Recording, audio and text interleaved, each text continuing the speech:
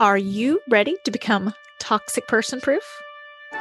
Hey guys, Sarah K. Ramsey here to help you find love and success after a toxic relationship so you can design a life you're actually excited about living.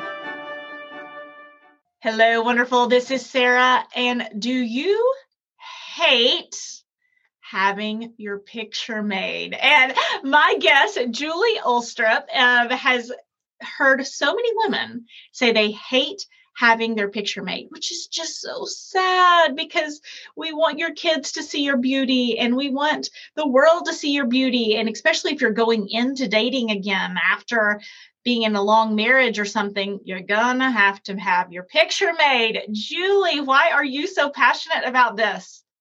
Oh my gosh. Well, thank you, Sarah. Thank you for having me so much. And I am super passionate about this. I've been a photographer my entire life. I've loved photography. It's been a hobby. And then about 5 years ago, I decided I'm going to go full in on this as a business. And I photograph lots of different things, families, and I still do. However, when I would photograph women or when I would talk to women at different events, business women, nonprofit women, I would hear so frequently, oh, I hate having my picture taken. I hate how I look in photographs. I'm not photogenic. And all of those things are lies. They're absolute lies. And what I believe is it's a way that we ourselves as women are holding ourselves back. And there's a lot of different things. We could talk for hours about all of the different things and ways that I help women feel comfortable and feel beautiful in front of the camera and powerful and brilliant and all of the things. But I realize there's a real need for us as women to really step into our brilliance and show up fully. Long answer. Well, and I had a man on here talking about teens and young girls, right? And he said that since the pandemic, the suicide rate for young teens, especially females, he was much more concerned about females than males, had just skyrocketed. And a lot of it, he is linking to social media and linking to images and that kind of thing. And as you were speaking, one of my thoughts is, man, if I am leading my daughter by example to say, oh, I hate having my picture made. I feel so ugly. I feel fat. I feel stupid. I feel this. And then she's bombarded with Instagram photos. She's a little young for it now, but she will be at some point very soon. And then she's bombarded with professional photos or models. How much worse is that? So what I hear you, I think it's important for ourselves, but I also think it's important to break that cycle for the next generation. 100%. Yes. For ourselves, for our daughters, our sisters, even I feel like, older generations, sometimes there's this idea of when I look like this, it will be okay. I hear that 100 times a day too. And really being in that place of comfort of where you are right now, whether it's whatever size you are, whatever your hair looks like. Embrace it because you're beautiful right now and you're brilliant and you have so much to offer and so much to share. So when women have kind of made the flip from, oh my gosh, I hate having my picture made to, okay, I can do this. What are some things that happen between point A and Z? Absolutely. Well, I have a system that I use, and I've developed this throughout the years. I call it either the brilliant branding, beauty, or boudoir, because I photograph women in all those different genres. And sometimes it's in one photo shoot. So we start with a consultation. And what that consultation is it's a phone call. And we talk about, who are you? How do you want to be seen? What if let's say it's a brand, let's say it's a woman who's in business, what are the qualities about you that attract your ideal clients? Instead of pushing, let's attract what we want. So we talk about those internal qualities that really make you different. I remember back in the 70s, there was this what makes you special is what makes you different. And that's true. So we celebrate those inner qualities. And then I go through all of the different things about clothes and makeup and things that help women feel comfortable in front of a camera. And then because I've been photographing people for so long. I know posing and lighting and what to do in the studio and what to do outside. So when they see their photographs, Sarah, it is often a transformation. I have had women cry when they see their photographs because they remember that brilliance inside of them. They remember what they're here to do on earth a lot of times. And I know that sounds really dramatic, but it's true. It happens. And I have heard I think I read an article one time, and it was a daughter, and she said, my mother was always the one who took the pictures. Yes. And then her mother died, and she said, I don't have any pictures of my mother. Yeah. And I remember thinking, okay, I don't want to be that mother. I don't want to, who knows? Hopefully I'll be around for a long time, or this could be my last day on earth. None of us know. And to have not given my children the gift of being able to remember me and remember me at these events, right? Yes. Oh, there's a birthday party. Where was mom? I don't know. Well, behind the camera. Yes. And that's something that is also super important. It's really important to be in the picture, stay in the picture, be part of the celebration and the photographs, and have professional images made. And hop in there, when your daughter's having her birthday party, or your son's at a baseball game, or your daughter's just gotten an award at school, get a picture with them at that time, because they want to remember, oh yeah, of course mom was there. And of course she was in the picture. Absolutely.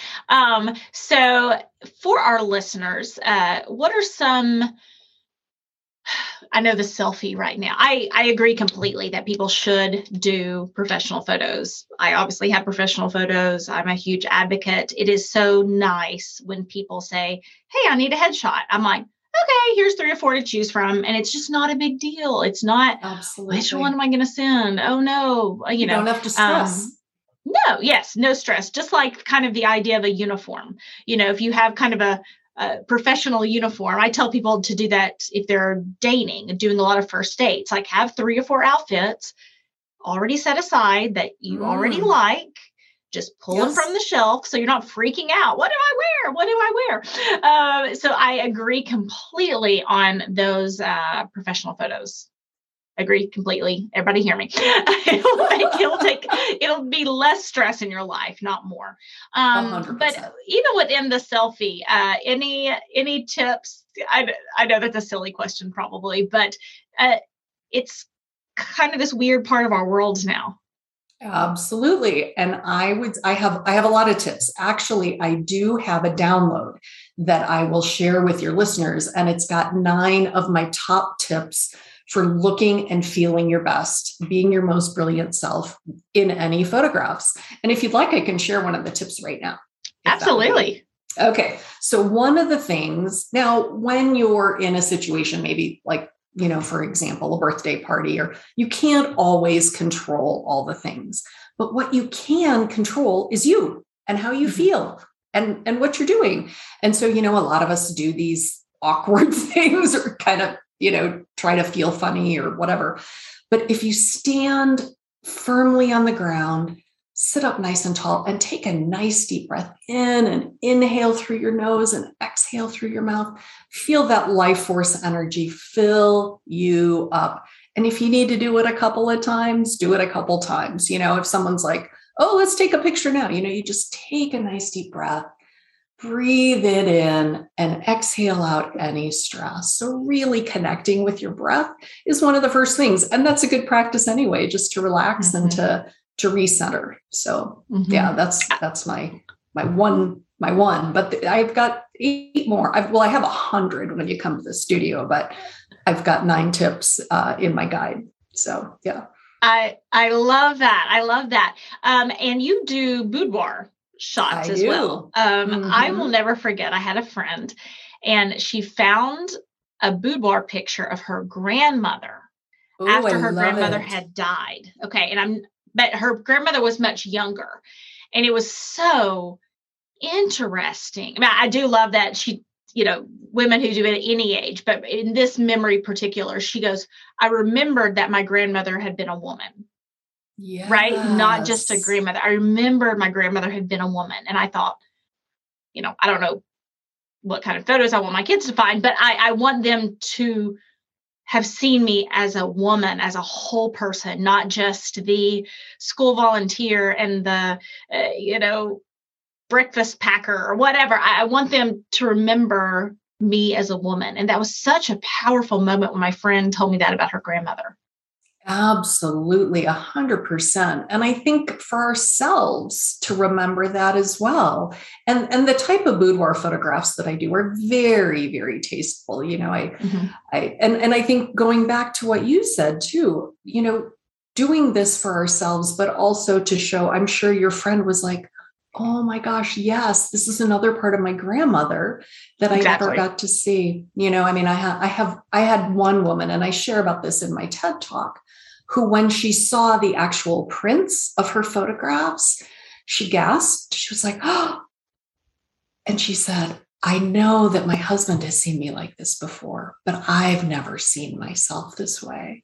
So a lot of times what happens when we create photographs is we have the intention or the idea that we're doing it for someone else, and it becomes a gift for ourselves too, which I just love. It's kind of part of the surprise and the beauty of that. So that's fun. I love that. And do you have any tips for, I read in Madame Chic. There's a book called Madame Chic, and it's about a woman who is an American and she moves to France and lives in France for a year. And she's laughing, but it's funny because the French people find her underwear, and American underwear, it's like there's holes in it and this, and the French are like, what? You have so many clothes that are so tattered. Like, you have 10 times more clothes than we do, but they're all cheap and tattered and, this kind of thing.